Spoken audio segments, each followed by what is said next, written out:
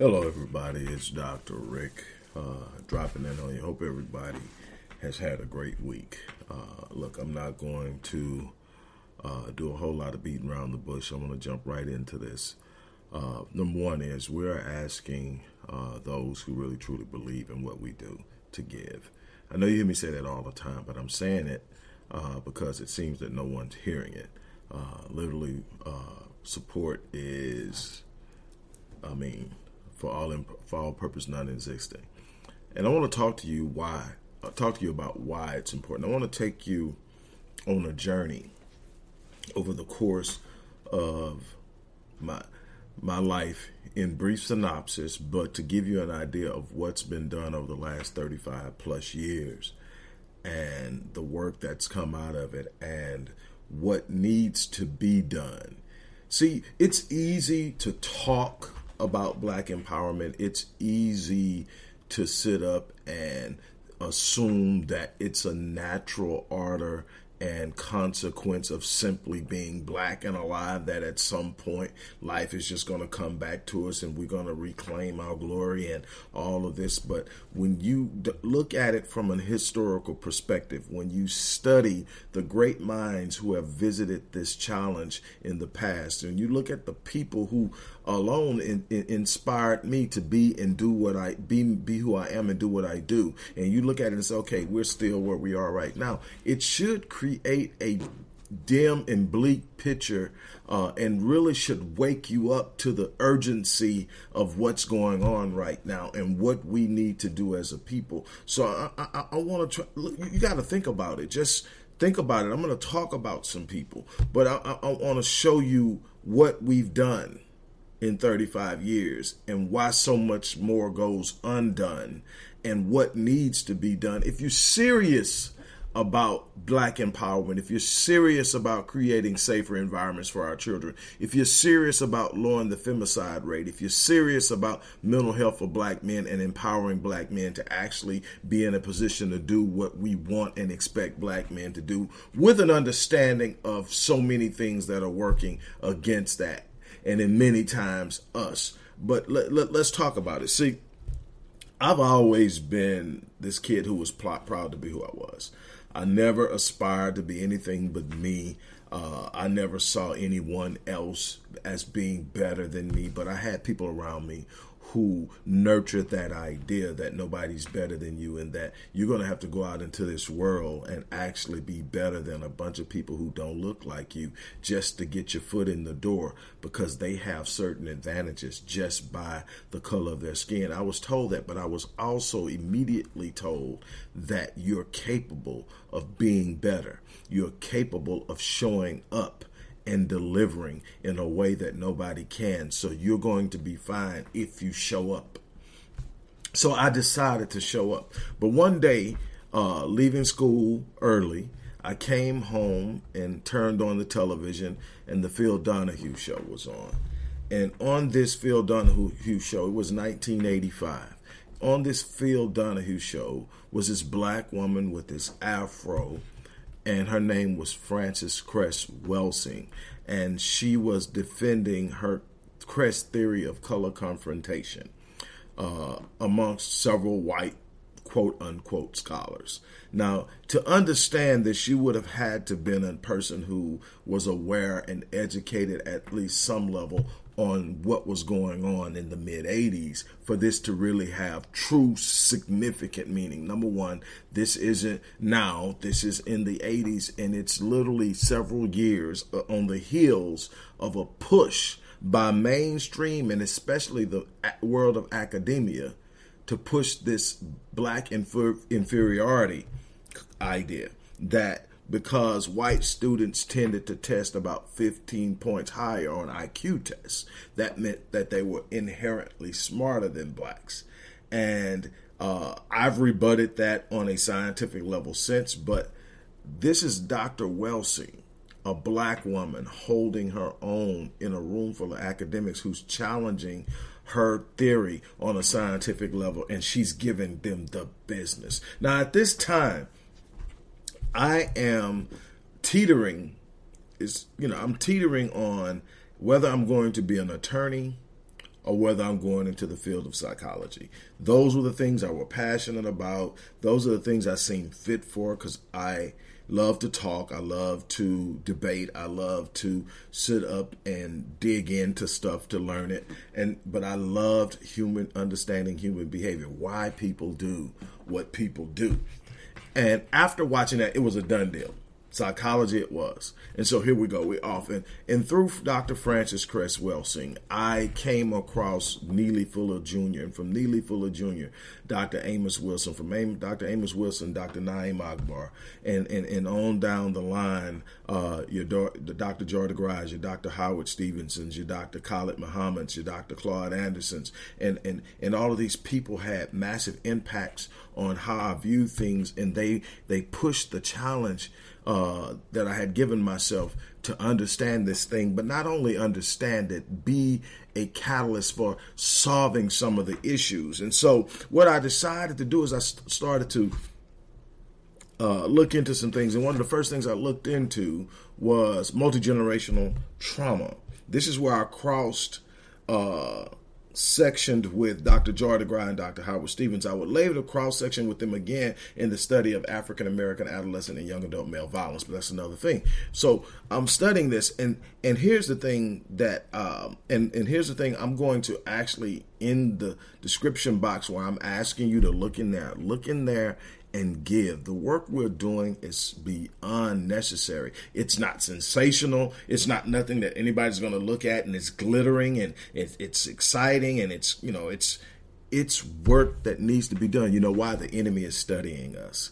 The enemy has more scientific data on us than we have on ourselves. The enemy knows how to trigger us. The enemy knows what to do to keep us at bay. The enemy knows what to do to ensure that our generations that follow us won't gain any ground. There's a reason why the racial wealth gap is widening between white and blacks. You have to understand that. You can't just sit up and complain about it. You can't sit up and say, well, I'm not getting an opportunity. You got to understand what mechanisms are being used. How many times have you heard me say that one of the biggest problems we have is we don't understand how things work? Well, my passion was to understand how things work. So I decided I was going to take on this argument. At the time, I think it was 130 years. Right now, it's 150 plus years since slavery, right? 150 what? 158, something like that. Somewhere along the line, my math is off right now. My mind is really focused on doing what I'm doing here. But it's 150 something years since slavery, right? But at the time, it was 132 years, I believe, when I first started this. And the argument was, it's been 130 years. Get over it. Slavery's been over. Now, you never hear Jews say get over it. You can't tell a Jew to get over it. They're going to remember it. But something that I learned in studying this was that really stuck in my mind is that while Jewish people will not let you tell them to forget the Holocaust, they're not going to forget it. They are going to rally around it. It's their bedrock. But the difference is they don't call themselves victims. They call themselves survivors. Something as simple as that is powerful, but I'll get into that a little later or at another time. But anyway, so I started to look into that and I studied it. And ultimately, what I first came across was the world of epigenetics. And in this description box, I'm going to leave a link to a paper I wrote. This is a 400-page thesis on the suffrage of our people and the passing down of generational trauma that I never turned into a book. I'm giving you the link to this. It's in a digital flip book form, so meaning you can open it up in your browser and literally flip the pages through it and read it. It's 400 plus pages of what I came up with, but it's entitled The Cries of My People, The Search for Healing Amid the Suffering of the Black Race. But it's talking about how generational trauma is passed down epigenetically. It's talking about the microaggressions and the environmental stressors that are causing long-term physical ailments. And it was the initial introduction into epigenetics, but I will see epigenetics again when I started to study adverse childhood experiences and how they impact long-term health outcomes for children who are born up in environments with,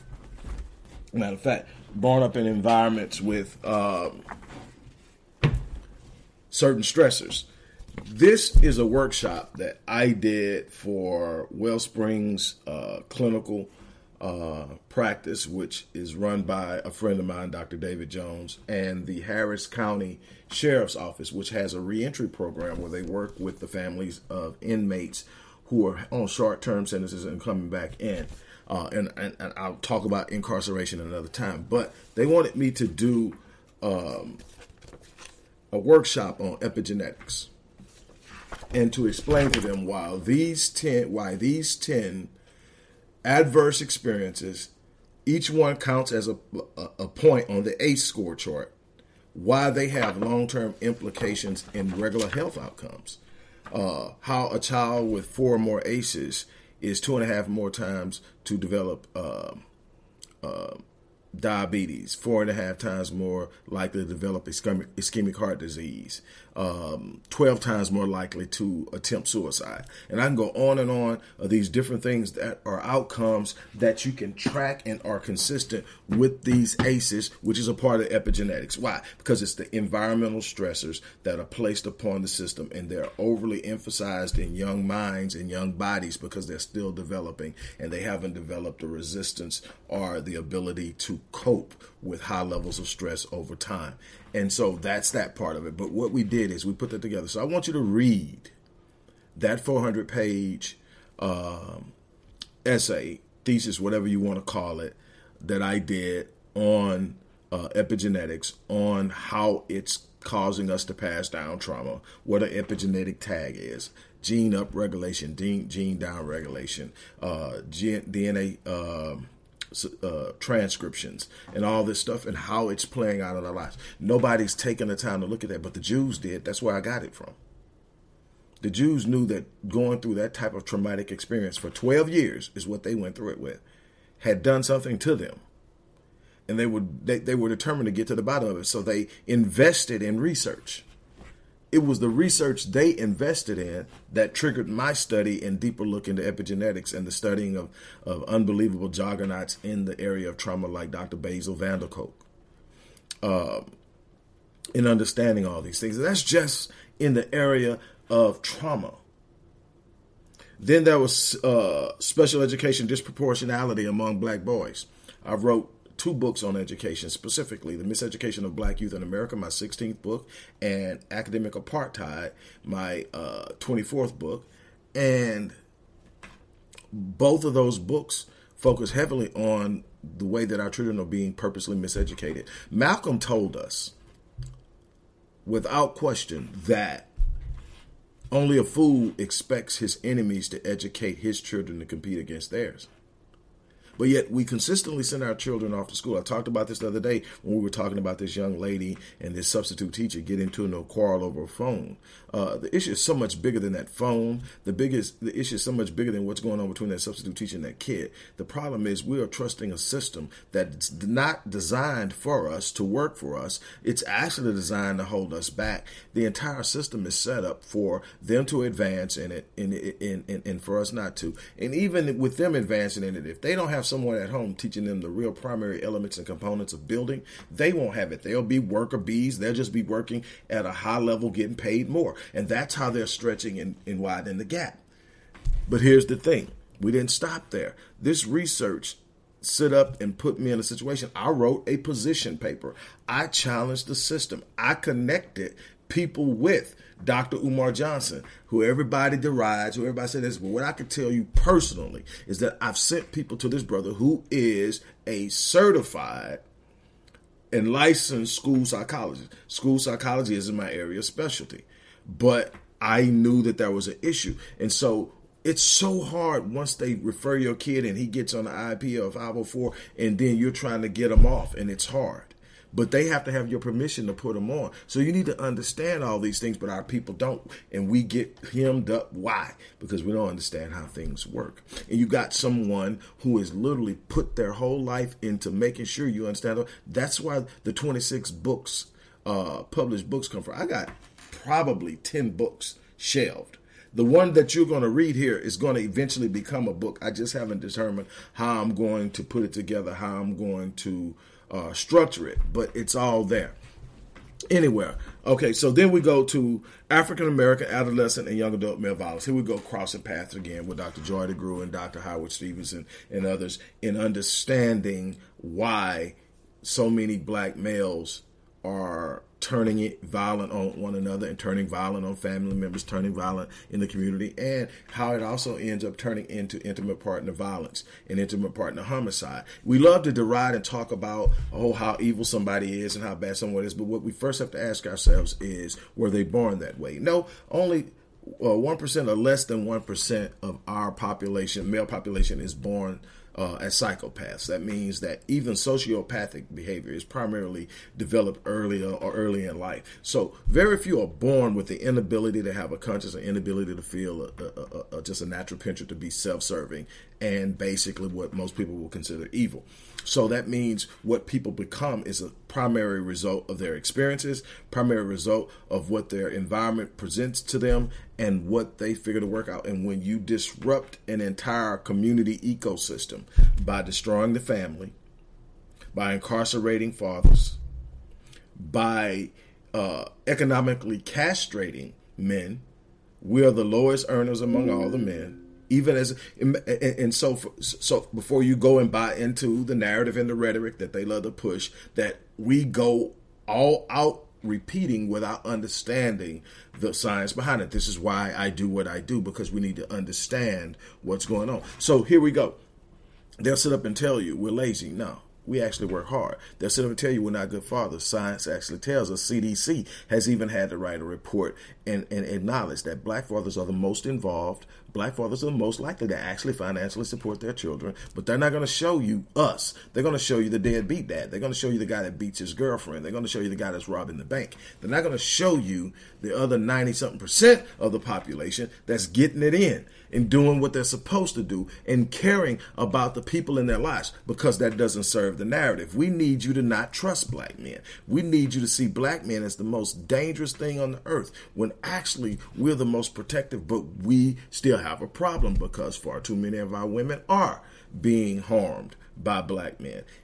Relatively speaking, to me, one sister being harmed by a black man is too many. But when we look at it in the grand scope of things, the vast majority of our men aren't the ones perpetuating those crimes. But we're not going to get any airtime. That's not the image they want to portray. So we got to look at all of why that's happening and going on. But when I'm studying African American adolescent young adult male violence, there is this discovery of 5 primary elements and components that influence African American adolescent and young adult male violence. 5. The top 5.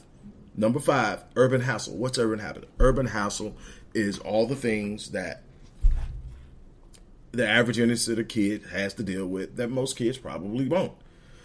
Gunshots in the middle of the night, sirens in the middle of the night, having to navigate gun violence and gang activity, get to and from school. If you're in the Midwest or the Northeast, L trains all over the place, making all the noise as they travel by. All of that stuff is an agitating thing that literally puts their neurological system on edge. You got to understand that your neurological system isn't meant to deal with so many different infringements. Do you realize there's a reason why a baby, without knowing anything about what they should be afraid of and not afraid of, there's a reason why when you drop a book and it makes a loud noise, they jump? It's in the neurological system. It's triggered. They are naturally triggered to be instinctively protective. So when you constantly have something that's triggering their nerves, their neurological system is being put on edge. You're making them more likely to respond to something in an agitated manner. You got to also understand that there's a natural instinctive mechanism within males as they go into puberty when testosterone starts to produce itself, where they are going to be more edgy. They're meant to be that way. It's that edginess and aggression in them that's meant for them to be willing to fight to the point of death to defend what they're supposed to be protecting. But when they don't have the right guidance, when they don't have the right direction, when they don't have the right modeling, when they don't have the right structure, that goes haywire. That goes unchecked. It goes unguided. And so it gets misdirected and aimed at the wrong thing. But that's just number 5. Number 4 is witnessing violence. You see violence over and over again. You become desensitized to it. It doesn't have the same feeling. You know, so Becky out in, let's use a male name, Todd, little Todd, little Cody, out in the suburbs, doesn't see violence. So When they see a punch thrown, it's, oh my God, why? We see punches thrown all the time. No big deal. It's a fight. You watch the fight. I mean, I grew up in the hood. Watch the fight over with. Everybody go back to playing basketball. No big deal. But neurologically, psychologically, emotionally, it's planting a seed. It's teaching a behavior. It's teaching when something doesn't go your way, you hit. Not to mention that your parents are in the house whooping your ass every time that you don't do what they say do. I wonder where we get that from. Another time. But what happens is that you have a tendency to become desensitized. Then the next one, number 3, is being a victim of violence. Being a victim of violence makes you even more inclined to become violent. Again, it's a form of desensitization. Number 2 is my sweet spot, and I love it. Lack of proper racial socialization. It is the one spot and place that you can have the most impact because you can create programs and systems to do it. Number 1, the feeling of being disrespected. The least one to control because you can't determine what each kid defines as respect because there isn't a universal idea because we don't have that kind of structure in our community. But we can go back and say, let's start creating the structure through racial socialization. What is racial socialization?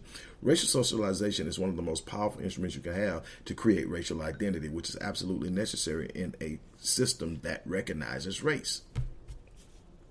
So what do I mean by that?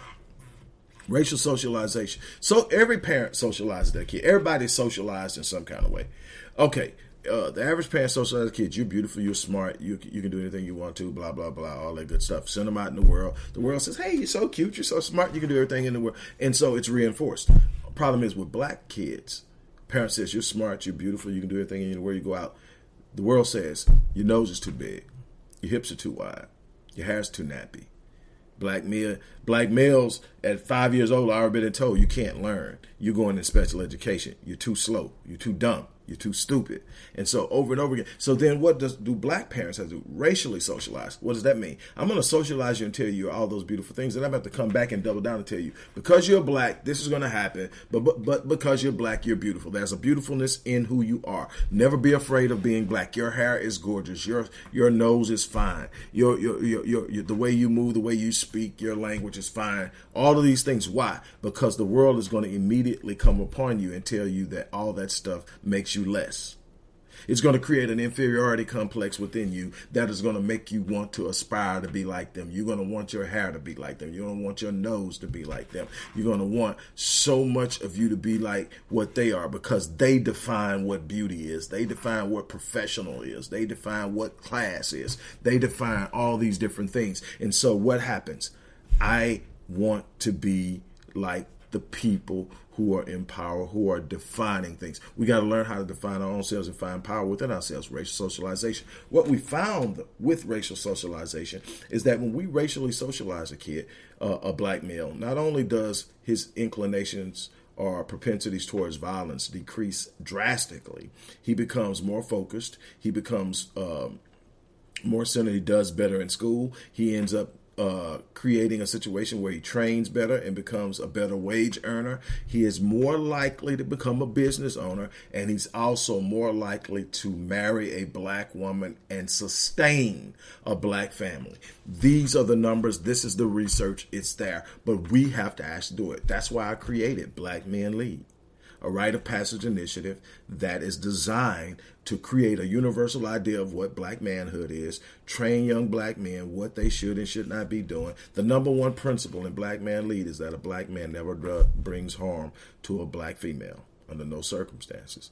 The next one is a black man earns his wage. The next one is a black man does not make excuses. And we go on down the line, but we train them how to lean in each other. And the one thing we get rid of that bull crap about men don't cry. Real men don't cry.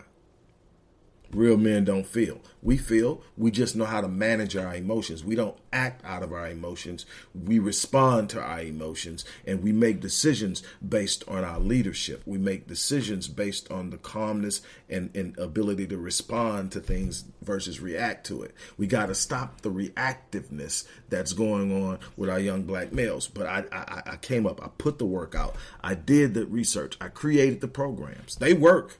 I just can't reach enough people to make a massive impact. I love the work I'm doing with the kids that I work with. I love the way that I'm sharing and helping other people. And I'm going to do whatever I can until I'm no longer able to do it.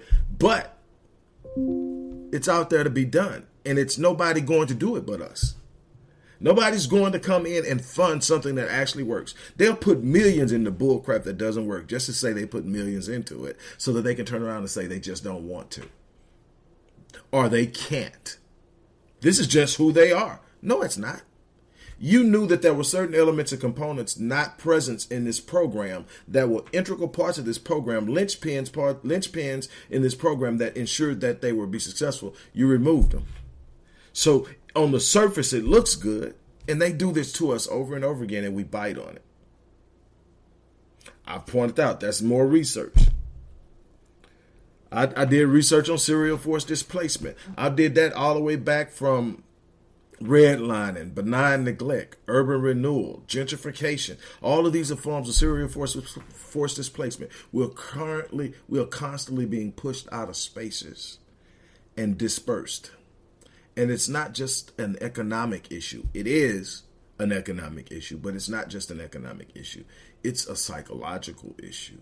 It's a sociological issue. It has even had health impact. A big part of the spread of the HIV epidemic in the 80s was due to serial force displacement, scientifically proven. Especially in the Northeast when you're talking about New York, Philly, all up in there. Serial force displacement. Now they're gentrifying Harlem. They done gentrified Harlem.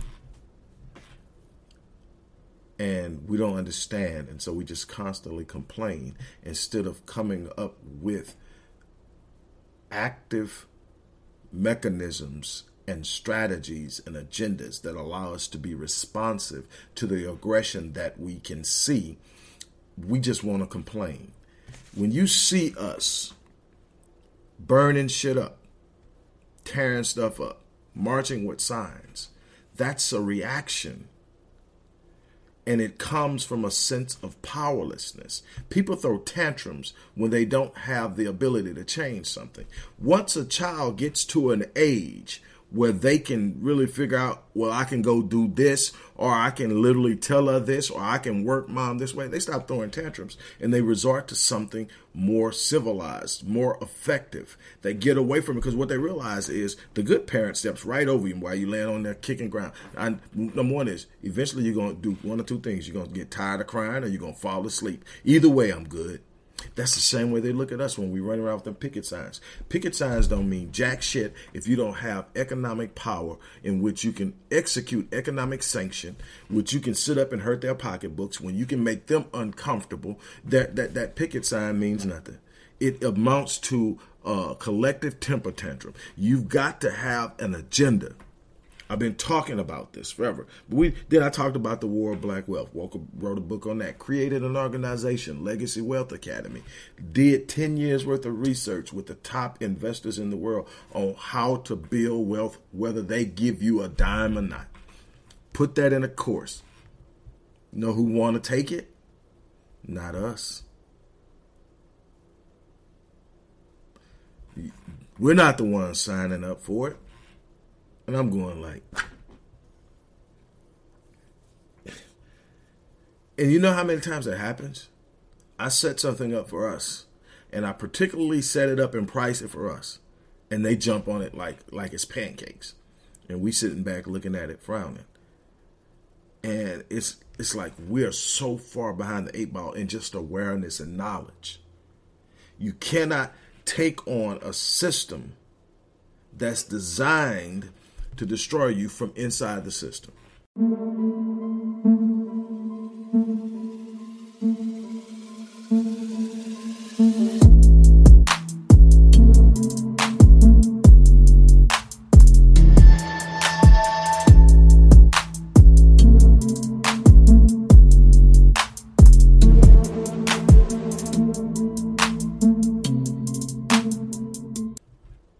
You've got to be willing to move outside the confines, but you got to understand the rules. You got to understand. See, again, they can't have more data on you than you have on yourself.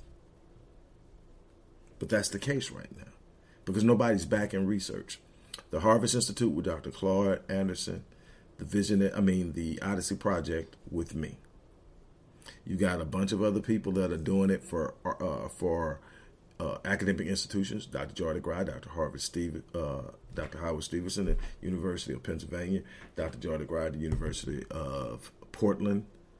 Dr. Naeem Akbar is doing his own thing. But as far as think tank wise, very few. They got 1,300 think tanks. They got think tanks for almost everything you're looking at. For academics, that's a think tank. For real estate, that's a think tank. For prison manipulation and incarceration and all that. And I did research on that, mass incarceration and recidivism. Did a whole entire program on how to lower recidivism. It's not just that they are incarcerating our boys. You want to know what happens when we sit up and we allow our kids to be alienated, our young boys to be alienated as early as 5 years old with this disproportionality of special education referrals? They become disenfranchised with the system. They don't trust the system. They're not happy in the system. They drop out. You know what happens when they drop out? They become 5 times more likely to become incarcerated.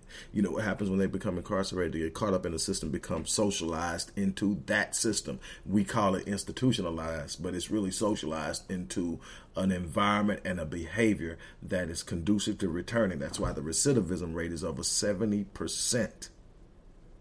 70% of incarcerated individuals return within 3 years or reoffend and return within 3 years. We have 1.5 million men missing. One of the reasons it's hard to model manhood and the reason for Black Men Lead and Rite of Passage initiatives. 1.5 million missing. 1.3 are in prison.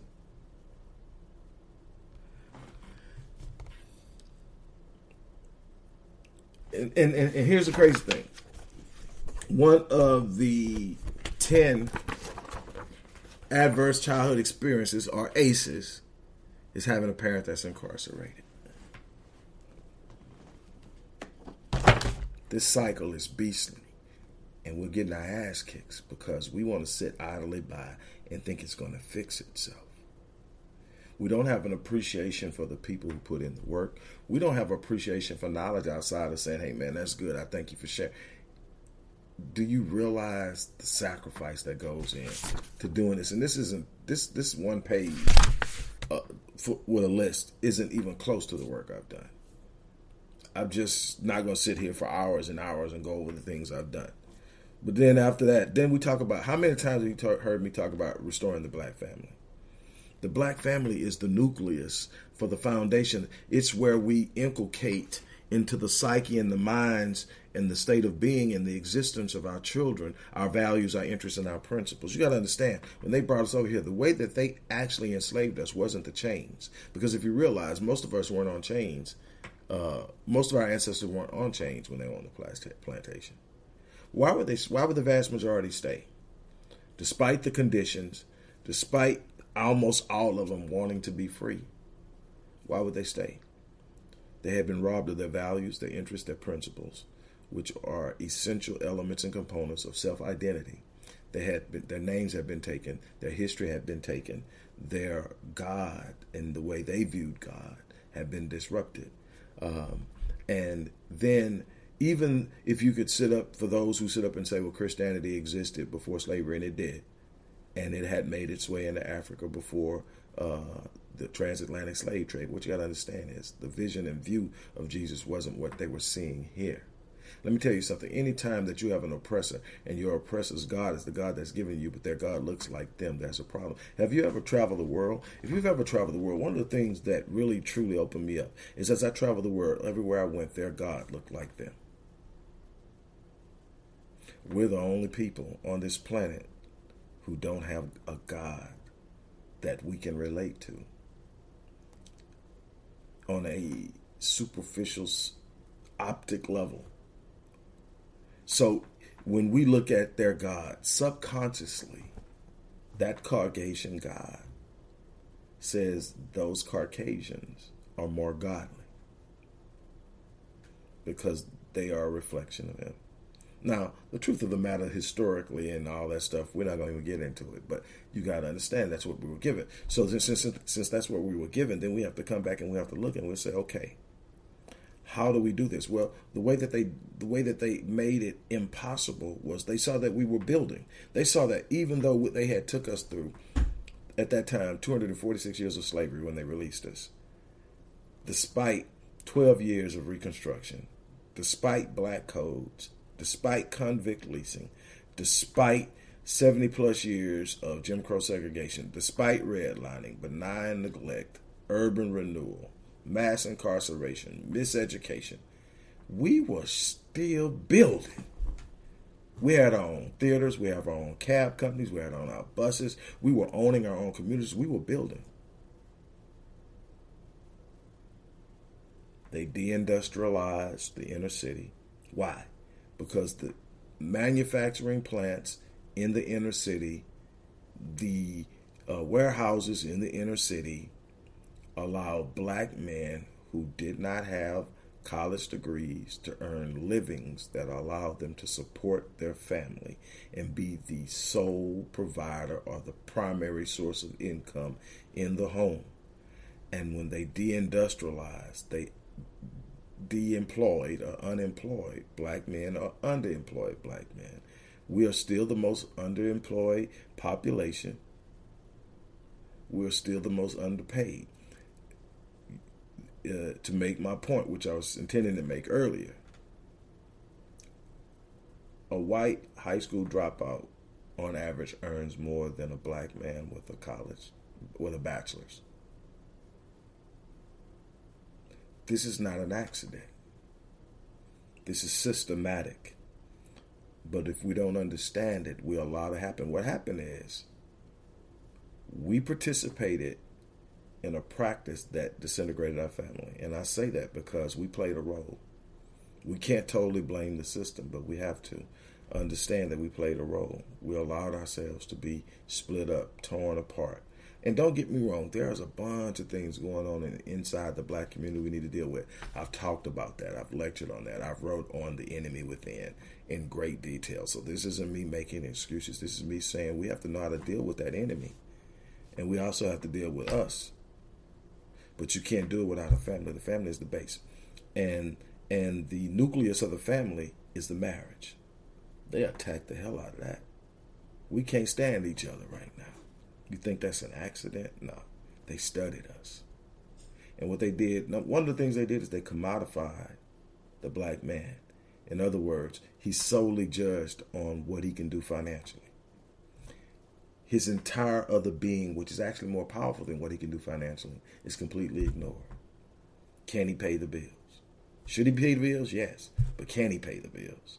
Well, when you make him as underpaid, the black man is the only man that his counterpart makes pretty much what he makes on earning median. Earning median, the black man makes around $44,000, the black woman right at 43. But when you go into higher incomes, into more fluid professions, she out earns him.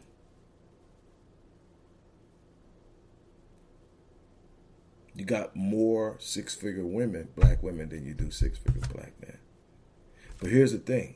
If you look at social media, you'll think that all the black men out there making six figures because they all got the bags and they all paying all the bills. Now, you can make $60,000 and pay all the bills, but you've got to have a woman who buys into the vision that we are not going to overextend ourselves. We're going to take X and do this. We're going to take Y and do this. And we're going to do this with Z until we build our capacity and we grow. Because no matter who you are, whether you got a degree or not, if you make up in your mind you're going to build, you will. But you got to be sitting up and say, hey, yeah, I can cover everything, baby, but this is what it would have to look like. I can cover everything if we keep a budget of $40,000 a year, $50,000 a year. But who's doing that? If the median income for black men is $44,000, how many motherfuckers paying the whole bill? Come on. But that's what they got us having conversations about. And then we make the black woman the most educated person in the country. She gets more access to education than anybody. Why? Because by herself, no matter how fluid she becomes, no matter how educated, no matter how much money she makes, she can't advance the race by herself. And they know that. They studied us. And she's going to become less and less tolerant of a black man who can't be on her level. So now we're putting the ones who can in different places. He's effective. He can. He's just not going to get the access she gets. So they're both equal in capacity, but not equal in access. And so she looks at him. It's like, if I'm up here, why you can't get up here? And then here's the other problem. Those of us who do get to where we're making 6 and more, we get the idea that we are all that, and so we lose sight of everything else we need to be outside of money bearers, protectors, spiritual coverings. We are literally the voice and the identity of our children by the sake of what we can see in them before it ever transpires. That's what we do. We are the visual element and component of the representation of God. Women are the spiritual and the discerning element and component of God. We see, they feel. We were meant to operate as a unit. But they've got us convinced that we don't need to. And so now I don't need a man. And now these women, they fought for everything. And so now we're at war. And nobody's winning. Our kids are catching hell while we go at each other. And we haven't prepared them for anything. I talked about that. The miseducation, incarceration. All these things are written on extensively. All these things I've lectured on. All these things I've created programs for. I've put in work. I've been going at this for a long time. I had black hair and a head full of hair when I started. So when I ask for help, I'm trying to get us to a place. I'm trying to leave a legacy that other bright minds can come along and pick up and take to the next level. We are missing opportunities to advance our race because we are caught up in this idea that we've already arrived.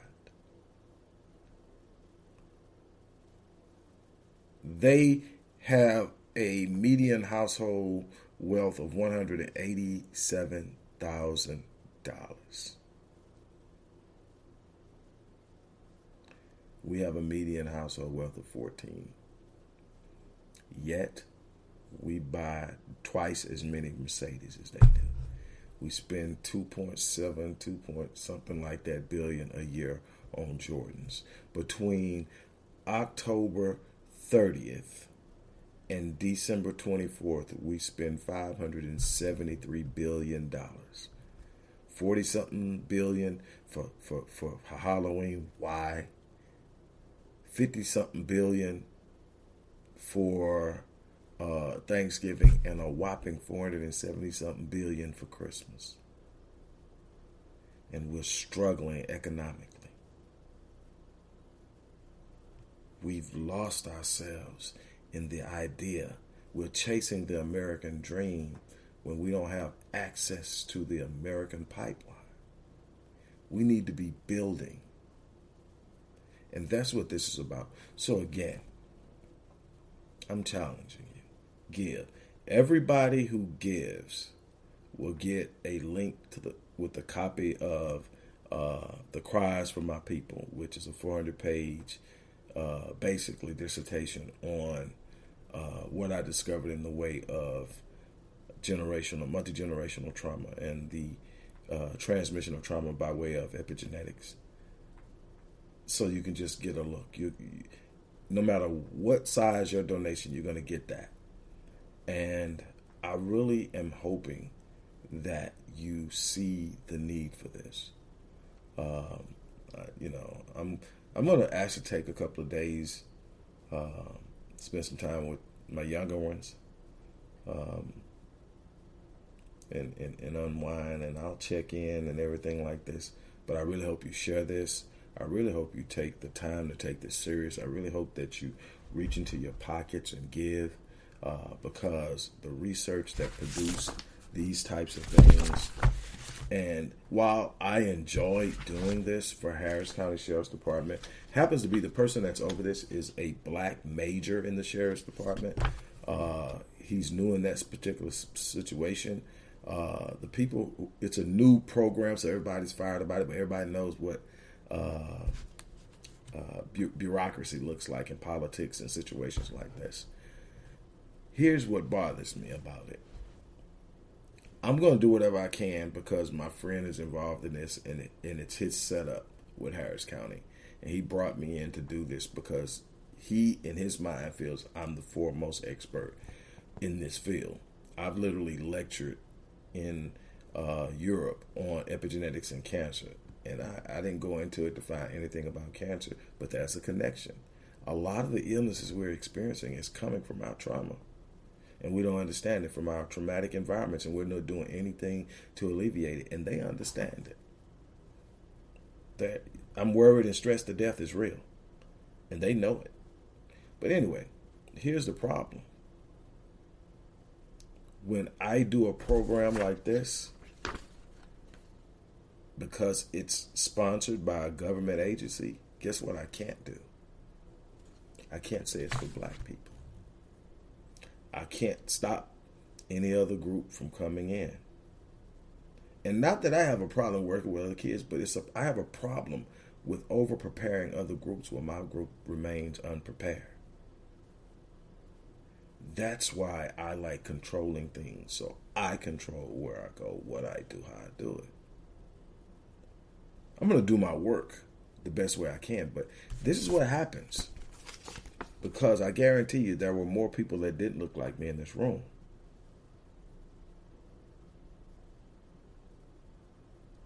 But with that being said, look, we need your support. I'm not even going to tell you how much money we need you to give. But definitely, we need to do at least $5,000 this weekend. And it's time for us to stop passing the buck. What I mean by that, that's his natural proclivity. When you see something, say, somebody will give. They'll get it. They'll get it. And you move on. No, the buck stops with you. The buck stops with you. That's something that my grandfather taught me. Thank God for this man who was the son of a sharecropper with a second grade education. He said the buck stops with you. Never let the buck pass you. He taught me that. Don't put something off that you can do for somebody else because you think it'll get done. It probably will. But you don't let it pass. Don't make it a habit of pass. Now, obviously, you can't give to everything. You can't do everything. But you got to be engaged in something. You got to be giving yourself to something. You got to be overly invested and passionate about something to the point that you can see that it's calling a sacrifice. If you're not sacrificing, you're not living. You're not living up to the challenges of your purpose in this world. So on that note, look, I'm going to leave this. I'm going to get off. I'm going to try to spend the rest of my evening unwinding. I wasn't meaning to be up this freaking late doing this, but it needed to be said. I'm going to get off here, and I'm going to immediately get this into post-production and get it up before I shut down for the night. So on that note, I'm out of here, you guys. Thank you, and I'm going to thank you in advance for giving. On that note, I'm out.